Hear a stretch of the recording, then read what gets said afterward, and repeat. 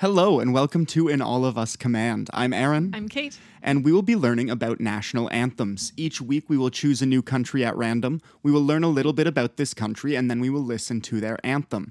After listening, we will rate the anthem based on several criteria and we will see how they all stack up in our humble opinion. We don't want you to think because of the title that we are huge fans of O Canada just because we took the lyrics from it. In fact, we plan to dunk on it pretty much constantly. And we don't expect it to finish highly in the rankings at all.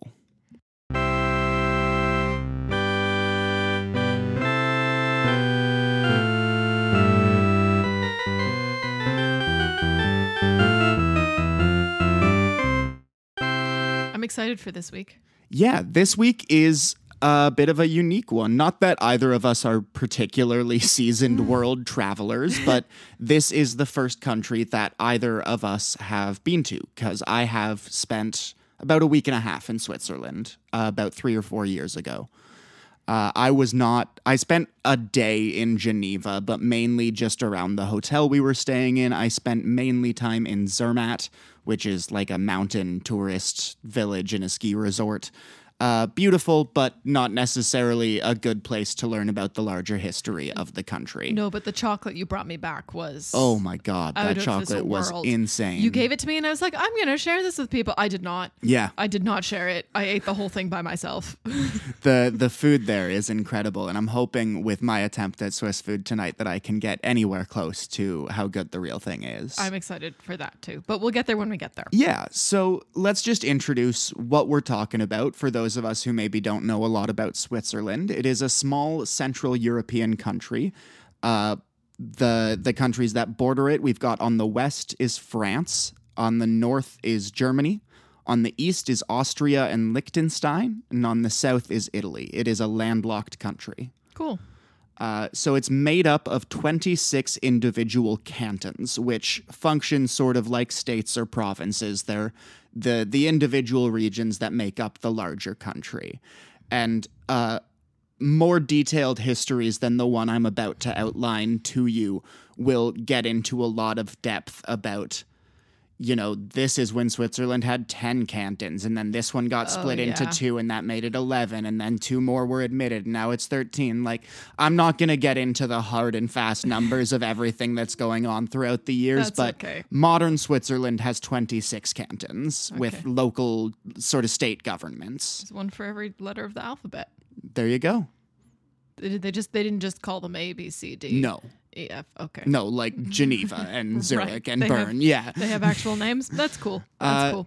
So the earliest evidence of humans in the region dates back about 400,000 years, though there wouldn't be permanent settlements in the region until just after the Ice Age. So that's about 11,000 years ago. That's a long time. Yeah, which I thought the first evidence of anyone sort of building a small society in Switzerland lines up roughly with how long the city of Jericho has continually existed. Wow.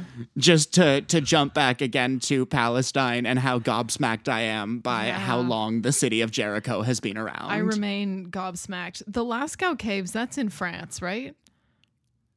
I don't know. Okay. I'll look it up after. Okay. I'm not familiar, actually, so I don't know at all. So there's these like ancient cave paintings called the Lascaux Caves, sure. and I'm pretty sure it's in France. Okay. But anyway, basically it's just like early evidence of people being around and making art on the walls. I think though they had to close them to the public because people were breathing in there too much and it was messing up the whole preservation system. Anyway, that's not about right now. But we did see some cave dwellers, and maybe it's like because France and Switzerland border on each other, perhaps it's some of that, like some of those caves in the Alps where... That's what I was wondering a little bit. It sort of crosses over between the two. Yeah. But the earliest people, before these settlements, there were nomadic hunters who would use caves in the Alps as bases for their hunting operations, basically. Cool. And the earliest human settlements are these houses made of wood that like stood on stilts along the lakes, the shores of lakes. That's really neat. Yeah, I thought it was really interesting. I find it interesting because obviously you need water if you're going to have a society. How people interact with the water. I think the idea of kind of going into it and building your house is pretty cool. And Switzerland, like, I mean, we get all hype about our lakes here in Canada. I don't know how many lakes we have, but I would be genuinely shocked if our, like, lakes per 1,000 kilometers or Yeah. whatever even gets close to Switzerland, because it is a tiny country with over 7,000 lakes in it. Wow. Like, I know Canada's at least in the hundreds. I would be surprised if we didn't have more lakes than Switzerland, Yeah. but like per area, per I area? think they've got us soundly beat. I would believe that. We should maybe look that up. Yeah, Maybe we'll- I'll try to find number of lakes in Canada. That would be cool. On the break. So starting in roughly 800 BCE, Western Switzerland was part of Gaul and was inhabited by Celtic peoples, while eastern Switzerland was inhabited by a group of people known as the Ratians. And the Ratians I hadn't heard of before, but they serve a really interesting purpose throughout the history of Switzerland. They're a group of alpine tribes that had united in eastern Switzerland and Austria. They were likely closely related to the Etruscan peoples. Now, do you remember who the Etruscans were from history class? Wait. I know this because I saw that opera, Okay. The Rape of Lucretia, and in it there's some Etruscan guy. Yeah. It's Italian, right? Yeah, they were essentially the dominant force on the Italian peninsula before the rise of the Roman kingdom. Yeah. Like, the Etruscans are the people that, Romulus and Remus are gonna Yeah. conquer and take the Italian land from. Okay.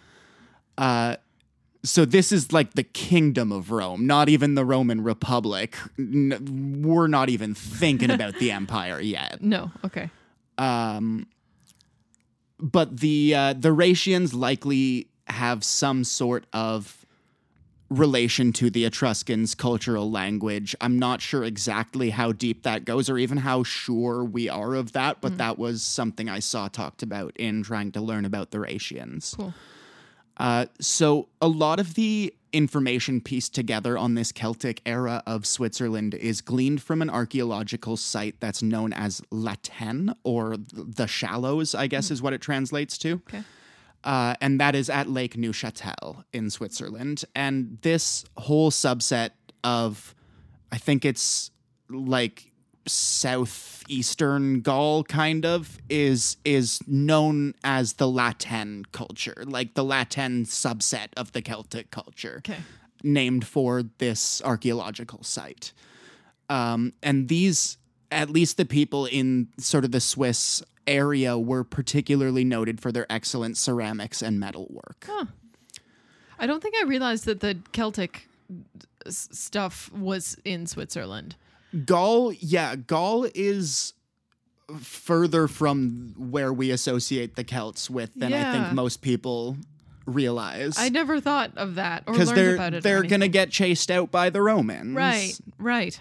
That makes sense. So with the Germanic tribes starting to move into the region, the Swiss Celts would attempt to migrate out of this region into sort of the further heart of Gaul in about 5860 BCE. But this is also right around the time that Julius Caesar is launching the Gallic Wars to conquer the whole region for the Republic. So basically all of Switzerland would then be annexed into the Roman Empire by Augustus in 15 BCE. Okay. It's under the Roman period then that a lot of Switzerland's largest cities are first settled. So we're talking Geneva, Zurich, Bern, like a lot of these see the first settlement happening on that area during the Roman period. So long ago. Yeah. And incredible. a lot of the countryside during this time was developed in the sort of Roman villa style that we learn so much about. And that's part of, I think, a concentrated effort by the Romans to spread their culture Yeah. to this region and really make them a cohesive part of the Roman Empire. So from the first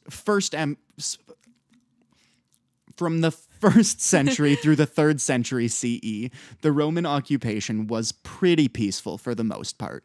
Roman culture had successfully spread to a lot of the region.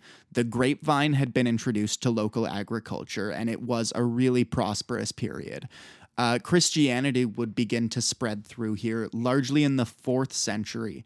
And this is a bit of a weird quirk with my sources where all of the sources I looked at went Christianity spread in the 4th century as a result of this religious group known as the Theban Legion being executed.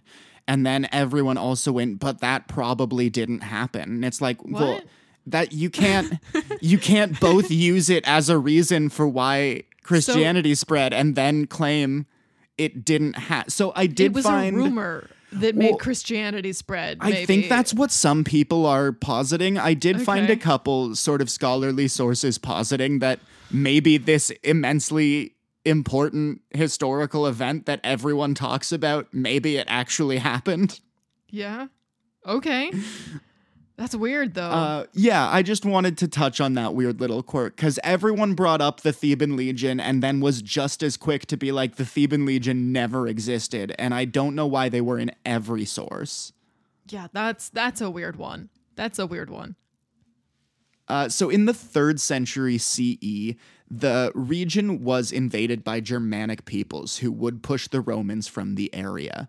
There was about 150 years there where the Romans were working to reclaim the area, but really this is the end of the Roman Empire's influence in Switzerland.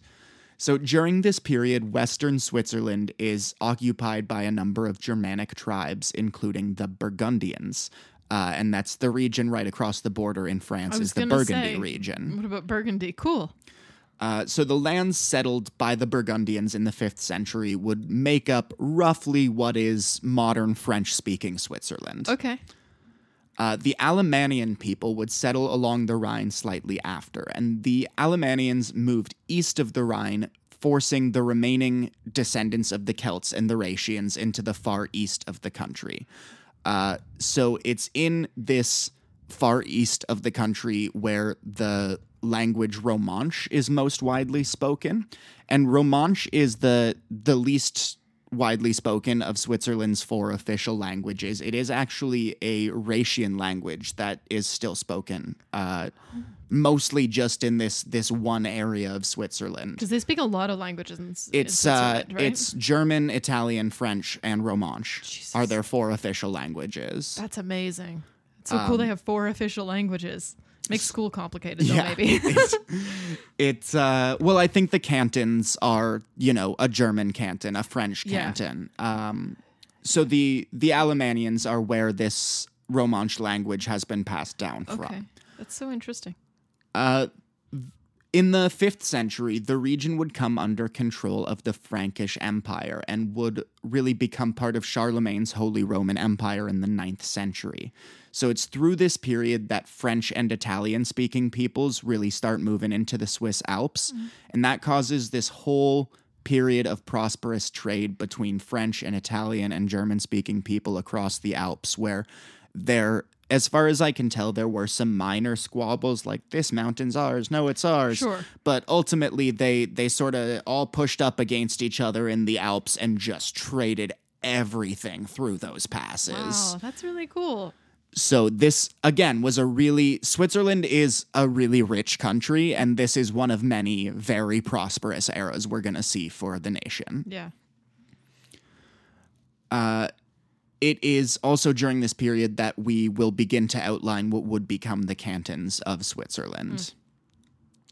Charlemagne greatly expanded the Roman Catholic Church within Switzerland, appointing Frankish bishops and building churches to try to establish a sort of cultural unity under the Catholic Church, not too different from what the Romans were doing not so long ago.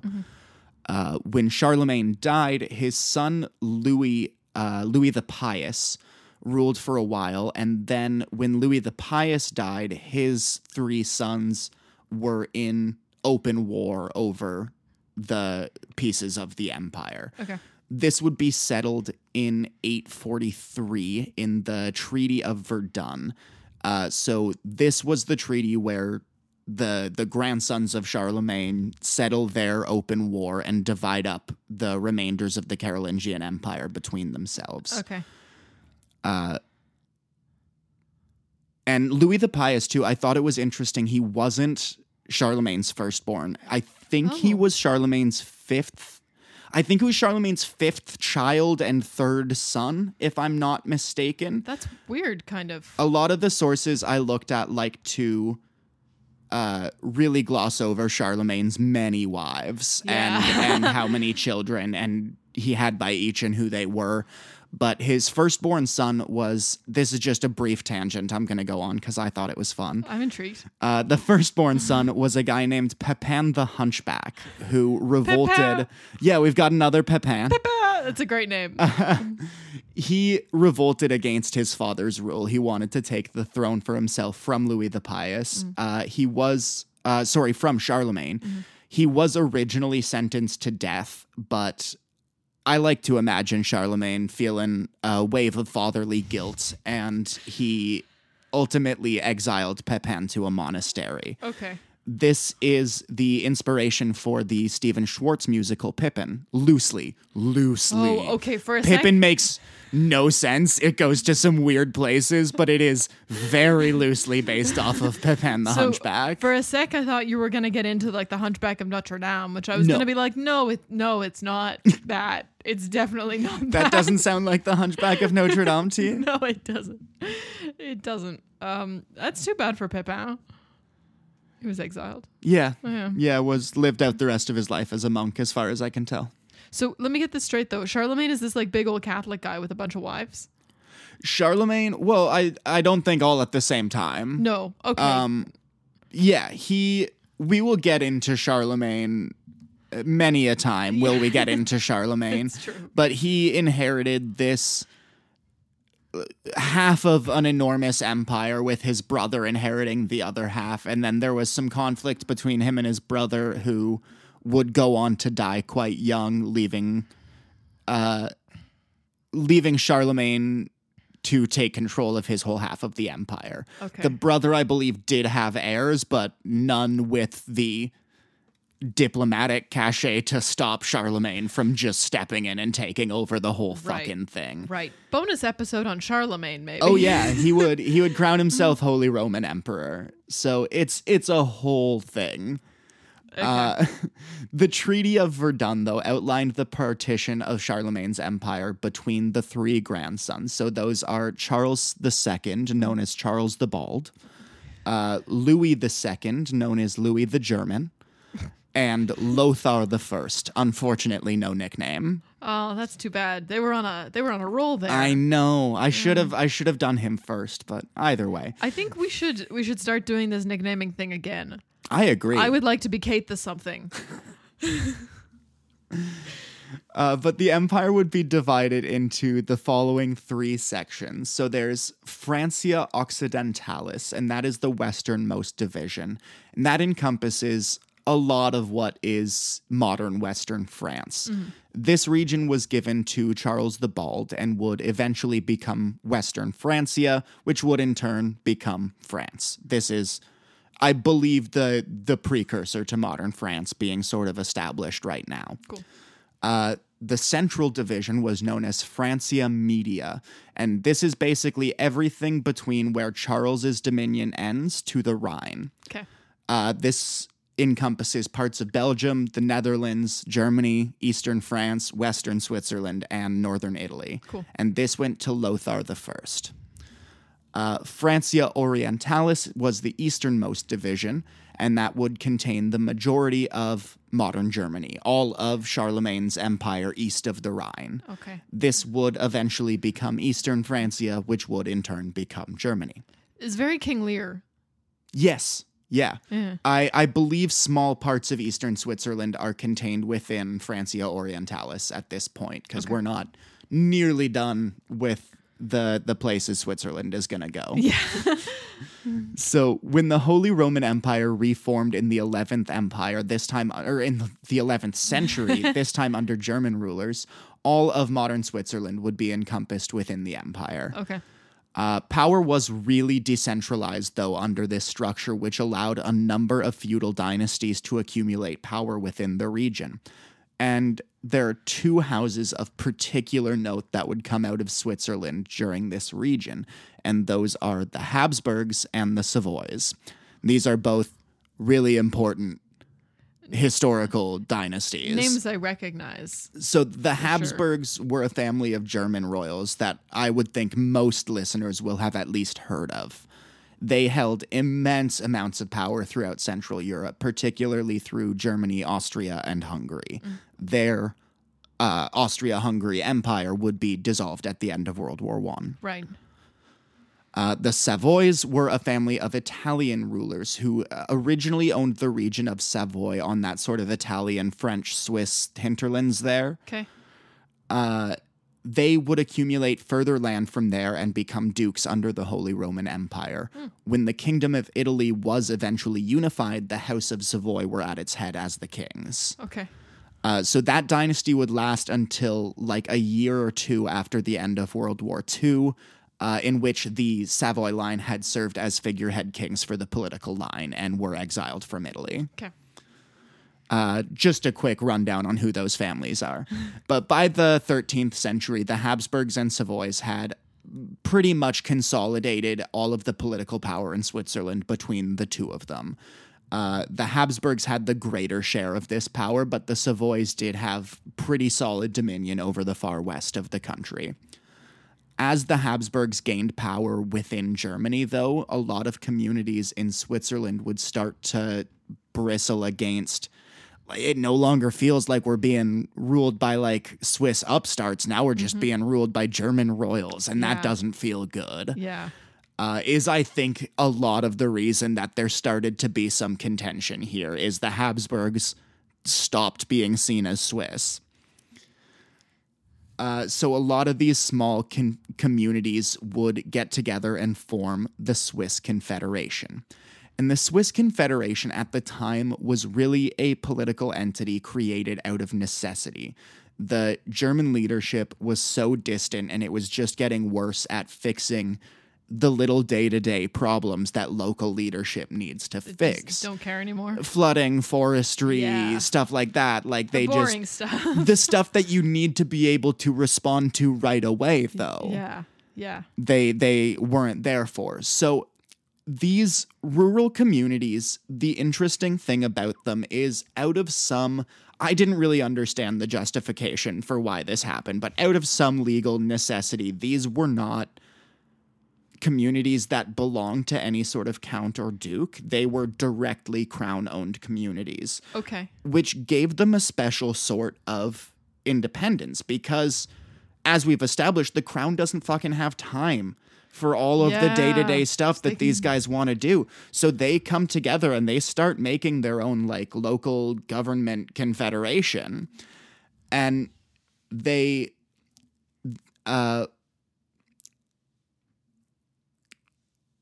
would elect their own leaders, and in 1291 they would officially declare the Swiss Federation. This is now celebrated as the birth of the Swiss nation, but it wasn't really seen as anything of the sort at the time. Like a couple of dudes. Like I said, yeah, it's just some farming communities being Mm-hmm. like, it looks like daddy's not watching. Let's get together and do this right. Okay. That's interesting that it's still acknowledged like that. I think that's cool. It wouldn't be viewed as anything of the sort until I think the late 1800s sort of thing. Okay. Like I think it's 600 years later that we start calling that the birth of the Swiss nation. Okay. I only mention it now because we are right now acknowledging it as the birth of the Swiss nation. Yes. Throughout the 14th century, more cantons would join the Federation. It would expand its borders pretty significantly at this point, giving it a lot more political power and a lot more economic prosperity. Non-Habsburg rulers throughout Europe started to really like the Swiss Confederation because they were just a quiet little thorn in the Habsburg side. So other rulers throughout Europe started to grant privileges to the Swiss and started to be like, we're going to look out for you because you kind of rock. And Germans who were unhappy with Habsburg rule started defecting to Switzerland. Oh, that's hilarious. Okay, good for them.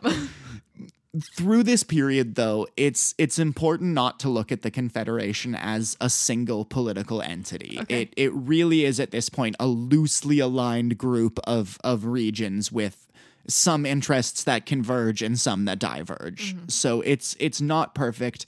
There's a lot of conflict between these cantons over internal borders, language laws. The canton of Zurich in particular would come into conflict with the rest of the Confederacy when they tried to claim some land. This guy basically had died and didn't have a legitimate heir. And Zurich was just like, well, then it's ours. The Confederacy went to war with Zurich and defeated them and then readmitted them to the Confederacy, being like, you're not allowed to expand westward. So Zurich was like, all right, and just started buying land east of them. So they're like on the eastern border of the Confederacy. I thought that was pretty hilarious. I'm picturing a group of dudes sitting around a table and someone being like, so this sucks, but there's a big old loophole. Yeah, like going west, you're taking land from other Confederacy members. There's the other people don't have problem with Zurich expanding. They have a problem with Zurich expanding into their land. Yeah. So Zurich just takes the hint and starts expanding east. Yeah, it's great. Which I thought was super fun.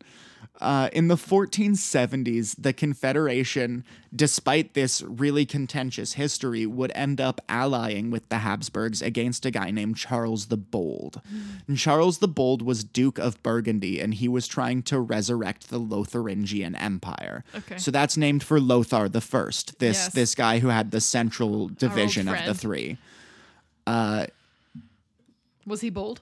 He was. He went to war with fucking everybody and didn't do great. As I suppose can be expected. But new cities and cantons are still being admitted to the Confederation throughout the 15th century.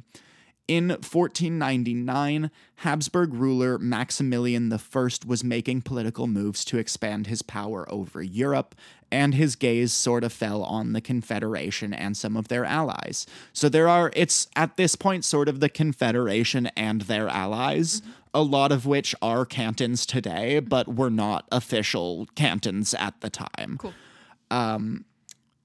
Maximilian I would join with a group of German nobles known as the Swabian League to invade a Swiss region of Graubünden, which would ignite the Swabian War. Peace would be declared by the end of 1499 in a move that left the Swiss as part of the Holy Roman Empire, but really just in name only. And the Swiss are looking to consolidate their power further because they've kind of never had it so good in terms of what they have the ability to do. Yeah. In the early 1500s, France and Italy would begin fighting over the region of Milan. I don't even know actually off the top of my head whether it's in modern day France or Italy, but it's certainly not in Switzerland. Let's just put it that way. Milan? Yeah. I think is in Italy. Is in Italy? I think so. I don't know for sure, but I think. But it's again in that sort of hinterlands between the three countries. And Switzerland had some historical ties to Milan. I'm not going to get too deep into it, but they were like, hey, we might as well toss our hats into the ring here too. And they would end up in a battle with the French where they get utterly decimated, just completely crushed. And the French, to their credit, were fairly generous with Switzerland in the peace negotiations. They allowed the Confederation to remain in existence. They didn't even, I don't even think they took any land or anything from them. They just slapped them on the wrist and go back home. So this is really the last time we're going to see Switzerland trying to be a political power that shapes what the countries around it are doing. It's not really what they're known for. No, they're known for the exact opposite. Yeah. And really, we're entering a period of history where all of these nations surrounding it, between France and Germany, from now until World War II, they are neighbored by superpowers on both sides. It's true. So Switzerland at this point is fully recognized not as a country, but as a geopolitical entity of some sort. Like There's something. if you were to stand at the border and ask a German guy, hey, what's over there? He'd go, oh, the Swiss Confederation. Like, Right. people knew what it was. Yeah. It wasn't quite a country. But the political setup of the nation, the way that it's such an incredibly decentralized government, they don't have the sort of capacity for single-minded tasks the way these complete monarchies around them do. So while a monarchy would just be like, we're invading these people and now we're doing it, Switzerland would go, do we want to invade these people? Let's take a poll of all the cantons. And then it would be like 13 to 12 and they'd have to go, all right, well, 13 people are into it. And like, It's democratic more. it's democratic. It is. I'm not saying it's a But bad thing, but hard it to get means stuff that they done. can't really push up against the single-minded monarchies that Yeah. are working all around them. It's a different system. And the other ones, we know they're decisive. Yeah. They make their choices and they just go for it. However, there's going to be a little bit of a wrench thrown into the gears for everybody in the early 16th century when our old buddy, the Reformation, comes along. Yay, the Reformation. And the Reformation in Switzerland really took on a life of its own. Switzerland had, by this point, developed a robust printing industry, and there were a lot of famed thinkers living in the region. Zurich in the 16th century would adopt into law the Protestant ideals of a Swiss theologian by the name of Huldrych Zwingli. And he's an enormously important thinker in the early days of Swiss Protestantism. I think he was sort of took over Zurich and ruled it in his vision for the rest of his life. Okay. A lot of towns, too, would follow suit and adopt similar rules to the ones that Zwingli had put in place. Probably Zwingli, actually, in Zurich.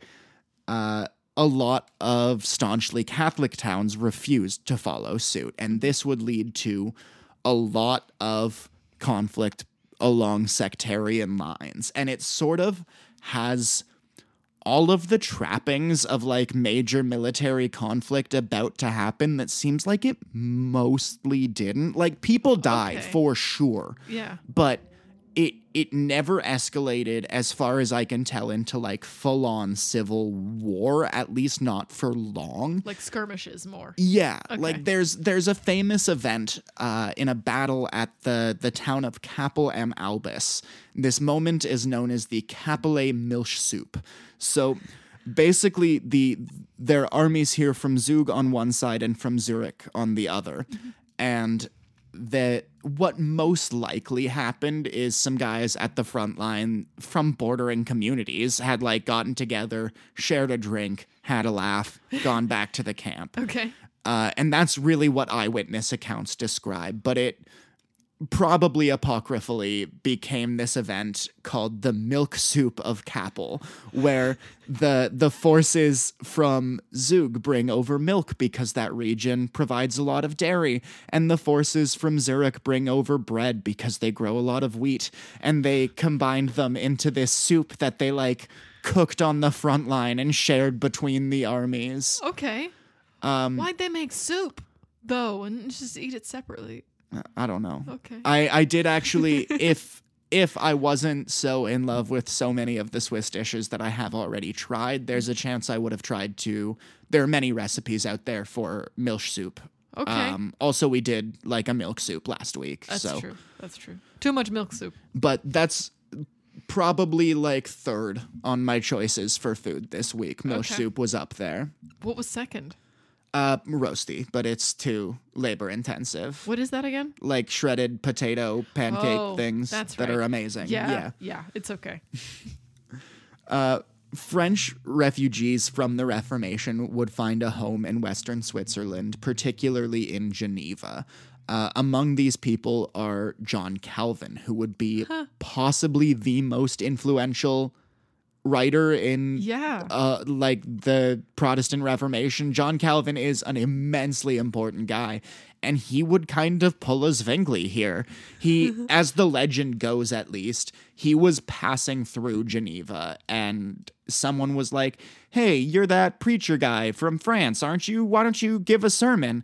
And he just fucking put down roots and rebuilt the city in his image. That's kind of great, though. Yeah, so Calvin would really reform a lot of early Protestantism from his home in Geneva, is where he was based. Wow. The sheer volume and variety of political and religious thought coming from different regions of the Swiss Confederation would have the individual canton governments at pretty much a standstill with each other, though, at every single decision. Like, it's such a vibrant and interesting time, but that also means that everyone's got really fucking strong opinions on everything. Done. Yeah. So this is probably an uncharitable reading of history. Let me preface it by saying that. But as far as I can tell, the 30 Years' War rolls around and ravages Europe. It's kind of a proto-World War in its way. And Switzerland, for 30 years, like, what do we do? What do we do? We can't agree on what to do.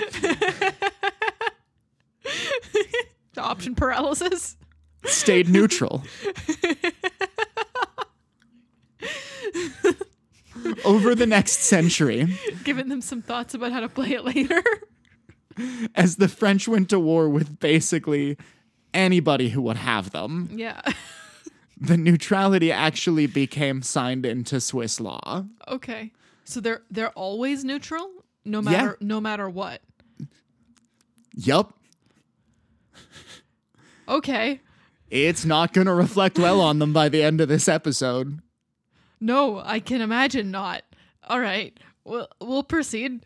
So, during this period, there's a lot more of internal conflicts, which would lead to the Protestants gaining political dominance over the Confederacy going forward in like the mid-17th century.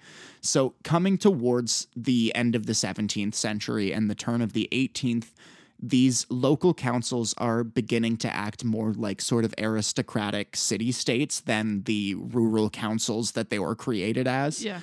And this would coincide with a huge expulsion of John Calvin's followers from France, leading to a massive influx of refugees into the country. Okay.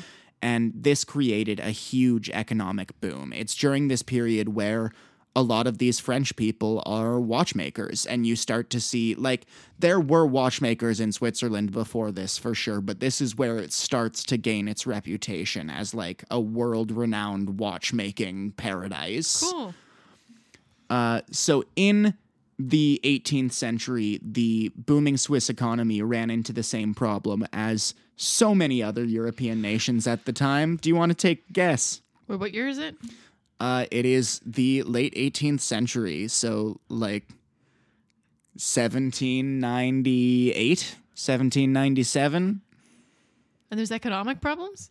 No, this is military problems. Oh, the military economy is problems. doing great. It's going to run into a wall known as Napoleon Bonaparte. Oh, Napoleon!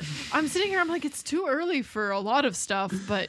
Yeah, it's right on time for Napoleon. Yeah, so throughout the French Revolution and the wars that came out of it, Switzerland attempted to remain neutral through all of this, but they hold a really important strategic location, so Napoleon would invade Bern in 1798. Yep.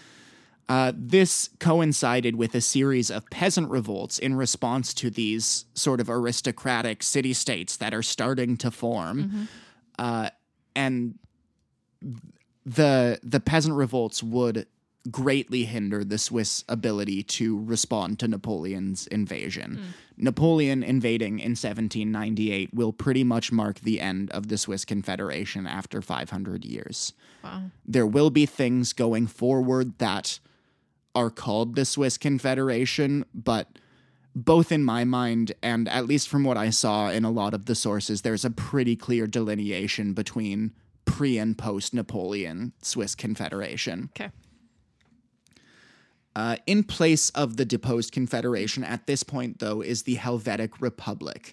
This is an entity that was put in place by Napoleon, and it would last for only 5 years, so from 1798 to 1803. Greater civil rights would be afforded to the people under the Helvetic Republic, and the divisions among the cantons would be shifted around, and some more places would be admitted. The French-inspired constitution for the Helvetic Republic was not well received by everybody across the country. That meant that the brief existence of the Republic was marked by skirmishes and disagreements throughout the whole former Confederation. So by 1803, French troops would pull out and the region would become the Swiss Confederation again, though, like I said, not really as it was before. A lot of the changes that had been made when it became the Helvetic Republic would really stay on the books through this. The new Confederation, too, was sort of, against their will. Like, they lost in the war. They're now in a defensive alliance with Napoleon. So thousands of Swiss citizens are going to die fighting Napoleon's wars. That sucks. All right. After Napoleon fell in 1815, more cantons would be added to the Confederation after the Congress of Vienna, which we've talked about is where they divided up all of Napoleon's shit. Yeah. It was in 1815 that the powers of Europe collectively guaranteed the ongoing neutrality of the Swiss Confederation. Okay. So being neutral just means that, like, when other people have conflicts, you don't get involved. If you get invaded, you respond. It means still. that it's on the books that me not coming to war for you is not me breaking our alliance. Right. It's just we're not going to war with anybody. Yeah. Not you and not the other guy. Okay. So the economy began to recover after Napoleon's fall, and the country had been slowly industrializing in like 1814, early 1815. But in like 3 years after Napoleon's fall, like the whole fucking country is industrialized. It happens so quickly, as far as I can tell. And this would happen along with the old trade lines reopening because all the people who don't want to trade with them because they're allied with Napoleon are now willing to again. Yes. In 1847, a civil war broke out between liberal Confederation forces and a group of Catholic cantons, a separatist group known as the Sonderbund. The Sonderbund would lose the war pretty soundly, and the liberal government would write a new constitution in 1848. This time, I think, pretty heavily inspired by the U.S. Constitution, but adapted to Switzerland's unique geographical needs. Yeah. They are unique geographically. Yeah. That's kind of cool, too. Okay, yep. This constitution would name Bern the capital of Switzerland, which it still is today. This is also the official establishment of the modern state of Switzerland in 1848. In World War I, Switzerland continued their neutrality, though this would cause a lot of political tension between the French and German-speaking regions of the country. After World War I, the League of Nations would be established with its headquarters in Geneva. The same building is still the UN's European headquarters. Switzerland was made exempt from any joint military action by the League of Nations, but was still considered a member. So that's really, I think, what their neutrality allows them to do. Yeah. Communism and Nazism would grow sort of in equal measure in Switzerland throughout the 30s, but neither would really become a dominant political ideology there. And the Swiss government was pretty friendly with the fascist governments. They were one of the first to recognize Franco's regime in Spain, for one. I believe they were the first to recognize Mussolini's conquests of Africa. Aw, guys. Yeah. Do better. When World War II broke out, the Swiss government raised troops on the borders, basically prepared to protect themselves from a German invasion, but still maintaining their neutrality. Okay.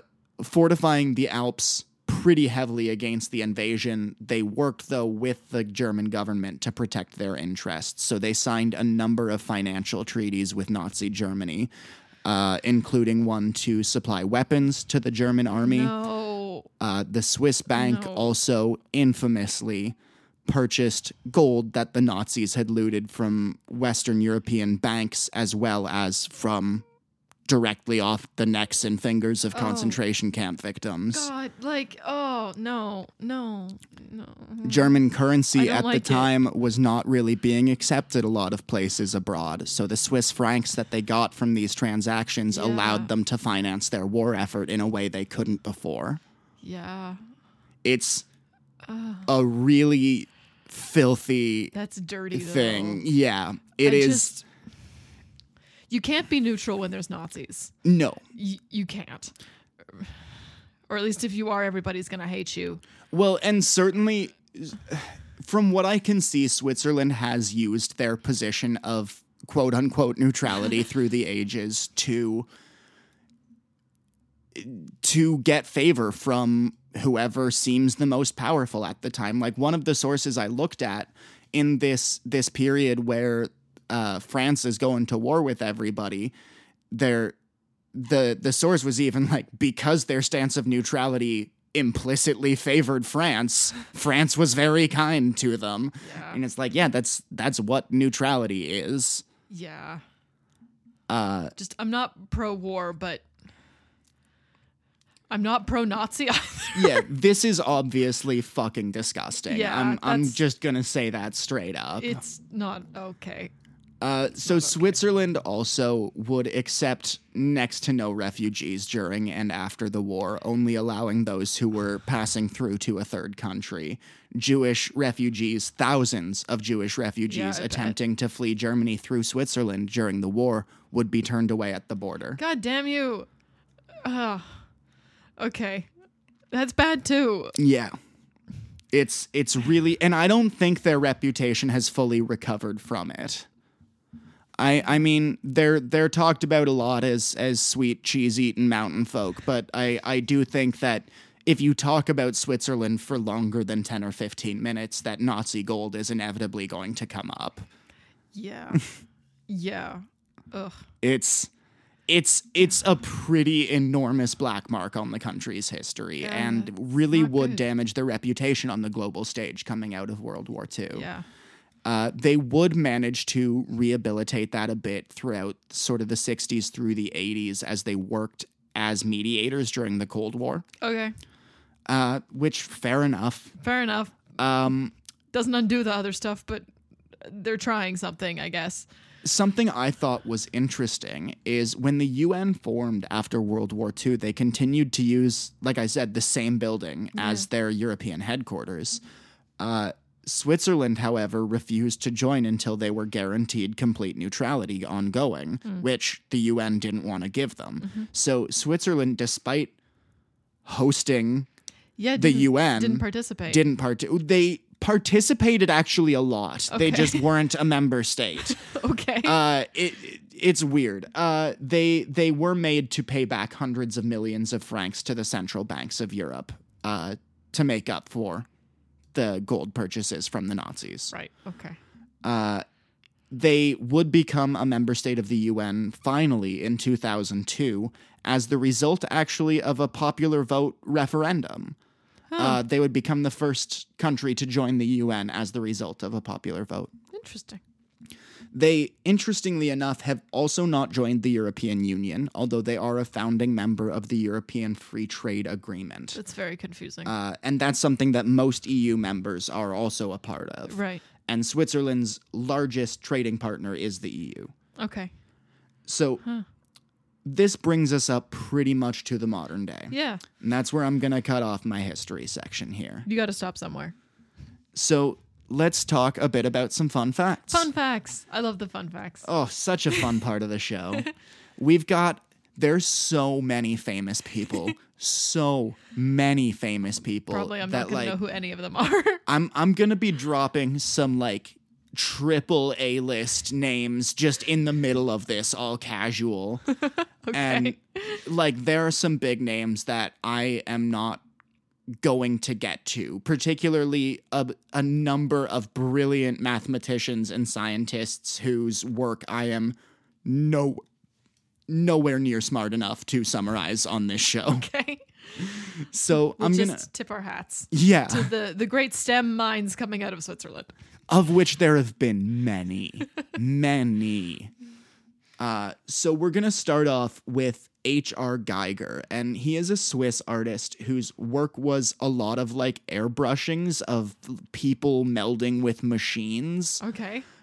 He's perhaps best known for his Oscar-winning design work on the Alien franchise with Ridley Scott, where he Oh. designed all the aliens and shit. Cool. His work has been incredibly influential in like tattoo art and heavy metal culture, which he's done a bunch of album covers and stuff for heavy metal bands. So neat. Yeah, I thought that was really interesting. I'd heard of him a couple times. If anyone wants to learn a bit more about H.R. Geiger, he'll be talked about in the movie Jodorowsky's Dune, a documentary about the best adaptation of Dune that never was. But H.R. Geiger was hired to work on the movie. It was just never made. Incredible movie. Henri Nestle is a German-Swiss food manufacturer who would make his fortune in the 1860s being at the forefront of the development of commercial baby formulas. This So is Nestle, like yeah. Nestle. he didn't invent the first baby formula, but he invented, I think, the first good one, as Sure. far as I could tell. His came out on the market like, a year or two after the first one and pretty quickly became the formula of choice for a lot of people. Neat. This would lead into 1875. He would hire a fellow Swiss guy named Daniel Peter, and they would work together to invent milk chocolate. Really? Yeah. Milk chocolate? Just the two of them? Yeah. I love milk chocolate. So I've now covered Guatemala, the birthplace of chocolate, and Switzerland, the birthplace of milk chocolate. Great. In 1879, these guys would form the Nestle Corporation, which to this day is the largest food company in the world. They're huge. They own And they're also everybody. fucking terrible. I know. They're They're bad people. They're taking everybody's drinking water, right? Yeah. And just yeah. It's still cool they invented milk chocolate. He couldn't have seen this coming, but do better, Nestle. Jean-Luc Godard is still alive, apparently. I was surprised to learn that, but he is a French-Swiss filmmaker who has been unbelievably influential on Western cinema since his first film in 1960. He's probably best known for his first film, Breathless, as well as The Little Soldier, which I believe would be the fourth film released by him, but the second film he made, as it was banned by the French government for a number of years. I think I've heard of both of those. There, like I said, he is a titan Yeah. of film. Cool. Like, even though we went to school for theater and not for film, I wouldn't be surprised if Godard was mentioned in one or two of our classes. He Yeah. is he's probably mentioned in like La Vie Boheme in Rent and shit. Like, he's an immensely important guy. Cool. He is a really political filmmaker, and he's cited as an influence by people like Martin Scorsese and Quentin Tarantino, D.A. Panabaker. Like, Nice. huge people look up to Godard as a huge influence. Next up, I'm not going to get too much into his many accomplishments, but Carl Jung was a Swiss psychiatrist and psychoanalyst, seen as the father of analytical psychology. I'm sure I knew that when I took psych, but amazing. Also in the field of psychiatry is Hermann Rorschach, best known for his Oh. famous inkblot test. That guy. And Cool. there have been times where people have criticized the inkblot test as pseudoscience, but I do think that's a matter that's very much up for discussion. Like, I don't think it's a thing that's been debunked. I think it's something that people talk about a lot. It is I believe the second most researched personality measure in the psychiatric world. Interesting. The other reason I want to mention Hermann Rorschach is because everybody should look up a picture of him. Holy shit. He is so good looking. Oh my God. Hermann Rorschach can get it. If you Google image search a picture like his name, you will find a bunch of really good side-by-side comparisons of him and Brad Pitt. Like, that's what this guy looks like. He is fucking stunning. You're showing me this on the break. Oh, for sure. I'll link to one in the show notes. Okay. Next up, like I said, I'm going to just casually drop some AAA names here. Albert Einstein was a German-born physicist who would renounce his German citizenship to attend school in Zurich. He would become a Swiss citizen in 1901 and would remain one until his death in 1955. He is best known for his theory of relativity and for his work developing the theory of quantum mechanics, neither of which, as I said, I am anywhere near smart enough to explain on this show. But obviously we've all heard of Albert Einstein. He was practically the Dalai Lama of science. Like, It's true. He had great hair. yeah, he just an incredible person. And if you haven't taken the time to just like sit down in your life and read his Wikipedia article from start to finish, like, I'm not saying you need to read a book. That's a lot of effort. Take an hour out of your life and read the Wikipedia article on Albert Einstein. Skip all the hard sciencey shit. Just learn about his life. He is fascinating. Next up, we've got another scientist named Albert, and this is Albert Hofmann. He is a Swiss chemist, best known as the first person to synthesize and take LSD. Huh. He would synthesize it first in 1938 when working on completely unrelated pharmaceutical work and sort of shelve it away. And then he was looking at it again in 1943 and I think sort of, got a drop on his finger, licked his finger, and had to go and lie down because his day had taken a very strange turn. 3 days later, he would purposefully dose himself for the first time, and this I had never heard of this. I saw that the day he purposefully took this first dose of LSD, sort of the first conscious acid trip of all time, he would start to come up on the drug while riding home on his bicycle. So I think it's April 19th is known in some communities as Bicycle Day. Albert Hofmann would also be the first person to isolate the active ingredient in hallucinogenic mushrooms. Huh. Just a pioneer of hallucinogens. Indeed. I feel a lot of people who would admire him maybe don't know his name. But yeah. Joanna Spiri is a Swiss author best known for her children's book Heidi, one of the best-selling books of all time. I loved that movie when I was a kid. I watched it all the time.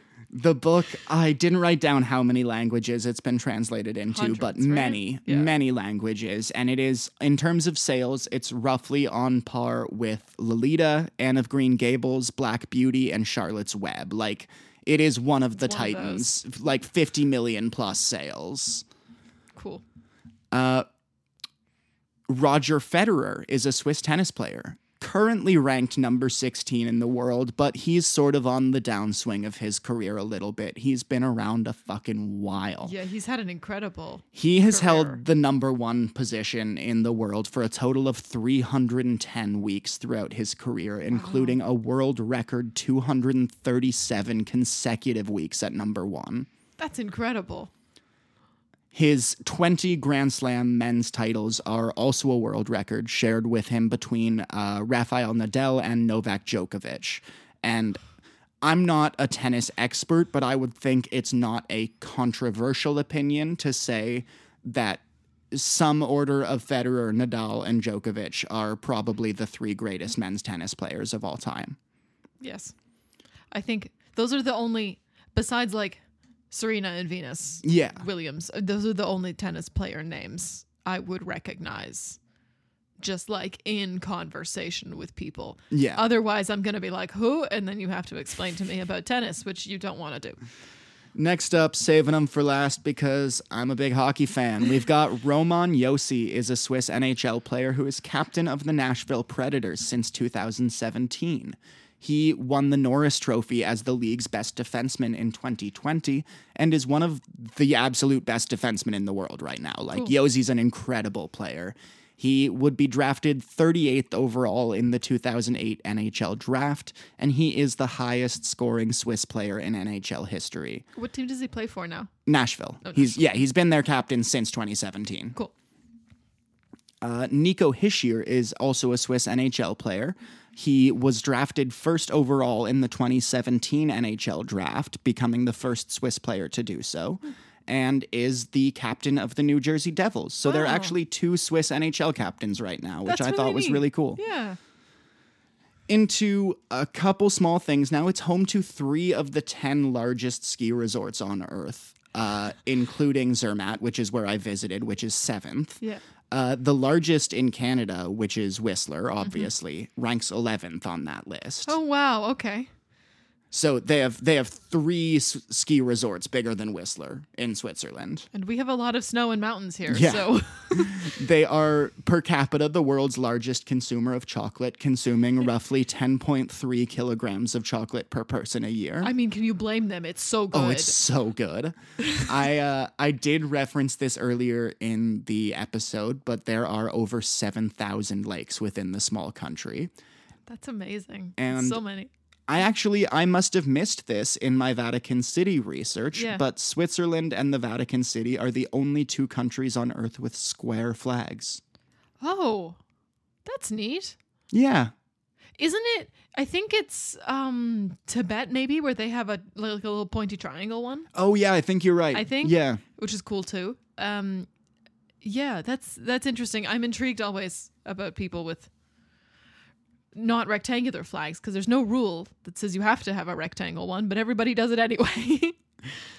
So we are going to take a break now. We're going to eat some raclette, Yeah. and we are going to listen to the Swiss Psalm. I'm really excited.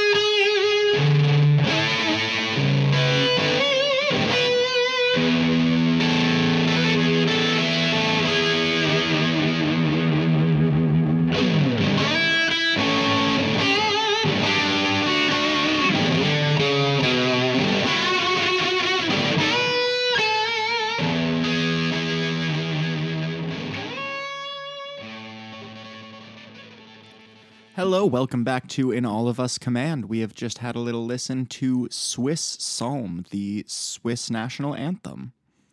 I liked it. It's not bad, right? It reminds me of Iceland's. Yeah, that's fair. It reminds me of America's, actually. There's a couple points where if you're only kind of listening, it could be the Star Spangled Banner. Yes, in that third version with the electric guitar. Oh, there- absolutely. there Well, were he was parts- clearly doing a he was call doing it out on to purpose, Hendrix. right? Yeah. But I was listening to it and I kept, because I know the American one so well, I kept like waiting for it to start. It never did, and I was like, oh.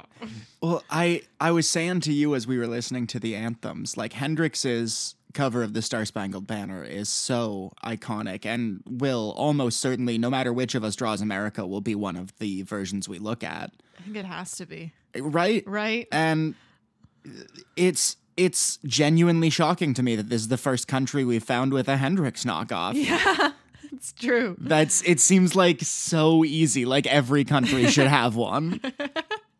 This guy wasn't even that good. I know. The bar to entry is not that high. Get started, everyone. We want Hendrix covers from all of you. I want a Canadian one. Oh, I'm sure there's a Canadian one. Yeah, We're right next door. it's true. But the anthem does not allow for it. There's been some fun stuff done with the Canadian anthem. I guess. So to address the question you asked me way back at the beginning of the episode, we were talking about lakes in Switzerland versus lakes in Canada. Yeah. And Canada does have the largest like amount of land covered by lakes in the world. Okay. We have over 2 million lakes. What? Right? We barely have 2 million people. We have... There's like 17 people per lake in this country. I wish that was how they like allotted cottages. It'd be like, here's yours and here's yours, and you'd go up and there'd be 17 other people there. So many people would just be living on frozen lakes year round. Not year round. I mean, for like your summertime Right. vacation cottage. But yeah, many of them are in the tundra, I'm sure. Completely inhospitable, just get eaten by black flies. And So I didn't see like concentration of lakes statistics, Okay. but we might have Switzerland even beat there. I think we might. I think we might. 7,000 is a pretty good number, but 2 million is a truly astounding number. 2 million is a lot of lakes. It's a lot of lakes. It's cool to know, though. So let's talk a little bit about the history of the Swiss anthem. I don't have a ton here, but I've got a little bit that we can get into. Yeah. So the original sort of de facto anthem of Switzerland was a song that was set actually to the tune of God Save the Queen. It Why? I think just like it was called Rufst du mein Vaterland, so I don't actually have an English translation for that, but something about fatherland. Yeah. I think he just didn't really have another tune. So it caused a lot of confusion when like I bet. British and Swiss people were together and they each tried to play their anthems. Okay. It just. Okay. And this went on for 150 years before someone wrote a new tune to Rufst du mein Vaterland. So many countries. It was 1911 it was written, and 1961 it got a new melody. So fully 150 God. years. Oh my God. That's so weird. That's so weird. Why? And like the thing is too that like through all of this, when in the history when we talked about it, Switzerland did not have that many interactions with the British. Yeah. They don't bump up that much. No. Why? God save the Queen. Who fucking knows? Why? Because they don't bump up that much. They didn't think it would I come up. guess, but obviously it's gonna come up sometime. Okay, it's relatively easy to get a tune for your national anthem. Do what everyone else did. Make it a competition. Someone will submit something that'll be half decent. You don't have to rip off God Save the Queen. So Okay. this God Save the Queen song was never officially the Swiss national anthem, but it did sort of Okay. function that way for a long time. Yeah. 30 years after it was written, however, a guy named Leonard Widmer had written a poem, and that poem was then adapted into music by a guy named Alberic Swissig, and he took this poem and made it a popular patriotic song. So it was sung really popularly at national events. If you were to ask a person in this era of Switzerland, like, what's your national song? I think their answer would be like, well, it's kind of a toss-up between this God Save the Queen ripoff and Swiss song. Okay. So it was made kind of an interim anthem in 1961. They were kind of giving it a trial period. Let's try this on as our anthem and see how it feels. Okay. And you know what? It felt pretty good. So in 1965, they adopted it indefinitely, but not necessarily permanently. They were like, this is our anthem going forward, but they weren't like, this is our anthem for time immemorial. Maybe not to offend the people who were still attached to God Save the Queen. Maybe. There was a competition in 1979, to replace it, to see if they could sort of come up with a better sequel for the national anthem. Okay. And they didn't really like any of them. Okay. So the Swiss song was made the definitive anthem of the country in 1981. It's the weirdest, like most lackluster history where everyone's like, "Yeah, we don't really care, so we'll just do this." We I guess. don't like anything better. Yeah. Oh, that's fantastic. This is not Okay. the worst choice to be our national anthem. So a thing that we haven't really come up against that much is this kind of apathy. Oh, and as far as I can tell, like, it was a patriotic song that got sung a lot in the 19th century, but Okay. now no one gives a shit. Like, it's something I saw one or two places is that, like, a lot of Swiss citizens couldn't even recite any of this to you. Like, Okay, it's not a big deal. Okay. They are a people who are deeply apathetic to their national anthem, as far as I can tell. There were a couple of, like, political interest groups throughout the 80s and 90s that tried to start movements to replace it with stuff that reflected well on them and their interests. Yeah.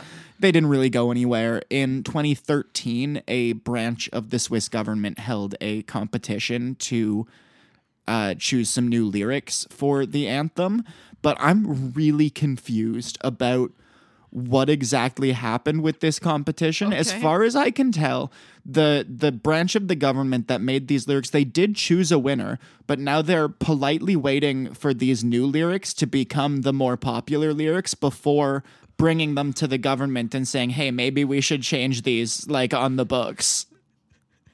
But they're, like, as far as I can tell, also actively working to popularize these new lyrics, which seems like the most roundabout possible way. That's extremely confusing. You show up to sing your anthem and it's like, which version are we using? So I don't think these new lyrics not only have they not been officially instated, even though the contest was won in 2013, I don't think the department of the government that held the contest, I don't think they've officially submitted them yet to the federal government because they're waiting for them to become, like, the dominant interpretation or something. 10 or so years after the fact. It's been 9 already, Yeah. so Jesus. Okay. Well, good luck to you. they certainly weren't the lyrics being sung in any of the versions I looked at. Nope. Well, maybe if they become popular, we'll hear it sometime. What do they sing at the Olympics? Do you know? Probably the official Yeah. Whitmer It would have lyrics. to be, I guess. Okay. So yeah, that's all I've got for the history That's of the an anthem. adventure, Yeah, though. it's a bit of a farce, to be honest. Okay. That's hilarious. And it's like to the me. actual writing of the thing is like a perfectly normal, a dude said a poem to music, and then the government just was like, so weird about it for don't know. so long. Oh my god. Okay. I think it's especially cracking me up too because it's so weird and disorganized, and other countries have been so proud and patriotic and on board for the whole anthem thing. Yeah. And these guys just There have been a couple that have been No. pretty apathetic it's towards true. it. Iceland was Vatican little as bit. well. Like Vatican there's also. they don't even mean theirs to be seen as a national anthem. no, that's true. We're just gonna keep on forcing that square peg into that circular hole, and But when we did our grand tour of Africa, for example, yeah, those nations, writing their anthems on independence, it's a different frame definitely. of reference. Cool. All right. Should we talk about some stuff and rate some things? Yeah, I think we should make some lyrics. Some ratings. So let's talk about lyrics. I thought the lyrics were quite beautiful. It's very poetic. It is. I find it a little, I don't know, a little childish almost. It feels like a lullaby. Yeah. Like a Jesus loves me, this I know kind of song at some point. It's very religious. And like very basic. And I know this is going to be like the English translation, but like the rhyme scheme for me does not read well. It's very like lullaby, children's poetry in the way the meter of it all reads for me. perhaps to reinforce your point, in the last stanza here, it says, "Let us childlike trust him," reference to God. But anyway, basically they're viewing themselves as children in the singing of the anthem. Yeah, but the music doesn't reflect that No. for me either. The music is quite mature and church-like. Yeah, and it's a clash that doesn't really work for me on some level, and I don't really know where to take points away from the anthem on that. Yeah. Like, we've kind of separated the two things, so I Yeah. think it's just X Factor Yeah. probably is what that comes down to. But the lyrics, I don't think they're bad. They're I'm not not bad. blown away by them. Some of the imagery is nice. When the Alps glow bright with splendor. That is really nice. I like kind of also the repetition is kind of nice at the end of the stanzas. It has some good points also. It does. It does. It's definitely not bad. I'm just I struggle to get very enthusiastic for it. I think I'm probably gonna sit around a 5.5 on this one. Yeah, I was gonna go probably 6. Let's talk music, which I think is really this anthem's biggest strength. I agree. think the music is really beautiful. Yeah, the music is certainly more mature than the lyrics, I think. Particularly in the two non-Cheap Hendrix ripoff versions. I Yes. think it really shines through. The vocal version in particular is so beautifully done. Such a gorgeous arrangement. Yeah, it's quite ethereal and very nice to listen to. So the music, I do think reflects well the religiousness of the lyrics. It's just the almost lullaby feel of the lyrics for me doesn't come through Yeah, because in the music. It's called Psalm, right? Yeah. Swiss Psalm. Yeah. So it definitely reflects that. I see how you feel the dissonance between that and the lyrics. But the music, I think I'm probably going to go for an 8. Yeah, I was gonna go 8 as well. Background story is definitely a bit of a unique case. It's pretty funny, It is pretty funny. which It gets it some points for me at least. it lacks some of maybe the political inspiration of some of the other ones we've seen. Yeah. There have been one or two that have been like genuinely moving to learn about. Yes, that's true. That's true. This, for me, the background, I don't know, it's kind of entertaining. I'm going to go 6 for this too, I think. Yeah, I think I'm probably going to go 6.5. Okay. Historical significance is not going to score super high for me. We reference the Alps, which is a big thing. Like, the Alps are so central to Swiss geography that they really did demand a shout out. Yeah. Fun fact, though, that I learned doing my research, only 15% of the Alps are in Switzerland. Really? Yeah, They get such a reputation. I know. Where's the rest of it? France? Yeah, Italy? I don't know. Oh, Probably France. okay. Interesting. That's good to know. Yeah. Okay. Just a quick fun fact. But it is a very religious nation, at least in its history, if not so much today. I'm not sure. 4.5. Yeah. I'm going to go.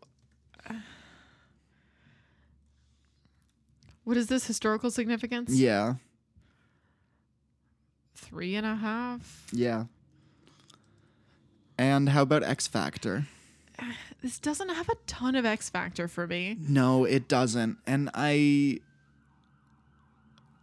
want to give it, I think, more than I can in good conscience on the power of those first two versions. But it just doesn't work for me as a whole composition. There's something a little bit off that just doesn't jive for me. Yeah, I agree. I think X Factor for me is going to be a 4. A 4? Yeah, I Yeah. think I might join you there. Okay. Makes me feel better. I thought I was being a little harsh. So let's take a moment then and total up these scores.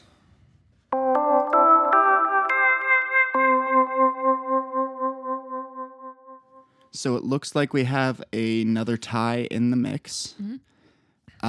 This coming in actually lower than I thought it was going to. Yeah. This is coming in pretty close to the bottom of the list. Oh, 56 out of 100 ties it with Ghana above only Brunei and Uganda. Oh, that's not that good. Yeah, that's a pretty harsh score. That's a pretty harsh score. I think it was chiefly the lack of X factor I think so. that really. And just like inspiration. Yeah. Yeah.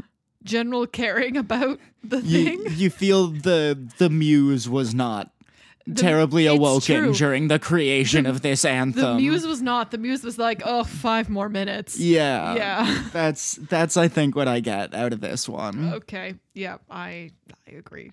I agree.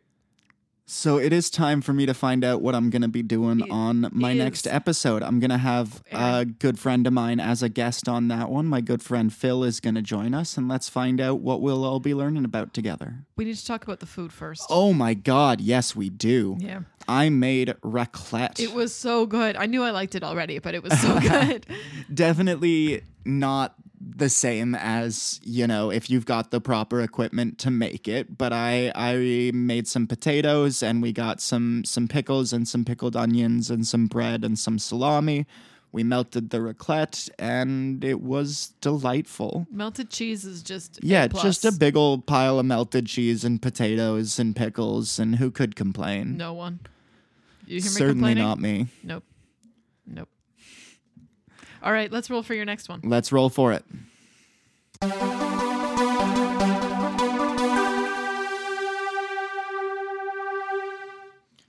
And the magic 206-sided die has declared number 108. 108 gives you Madagascar. Oh, hell yeah. Yeah. I'm a little You know what I'm jealous. going to confidently declare right now? I have an inkling, but would you like to say it anyways? I would love so much to say it and then be proven right. I'd be right. Yeah. Go ahead. It's an island nation. Indeed, it is an island nation. Yes. Oh, I love that. I've been wrong every time I've made a prediction about whether something's an island nation or not. You're finally getting the hang of it, I guess. Well, that'd be great. Okay, so join us next week for Kosovo. Yeah, I'm really excited for Kosovo. I'm also very intrigued. I haven't picked what we're going to eat yet, so It's been I a have to- very fruitful region for anthems. It's true. It's true. I hope theirs is amazing as well. I hope so. And we'll see what Madagascar has for us in a couple of weeks. All right. Talk to you next week, folks.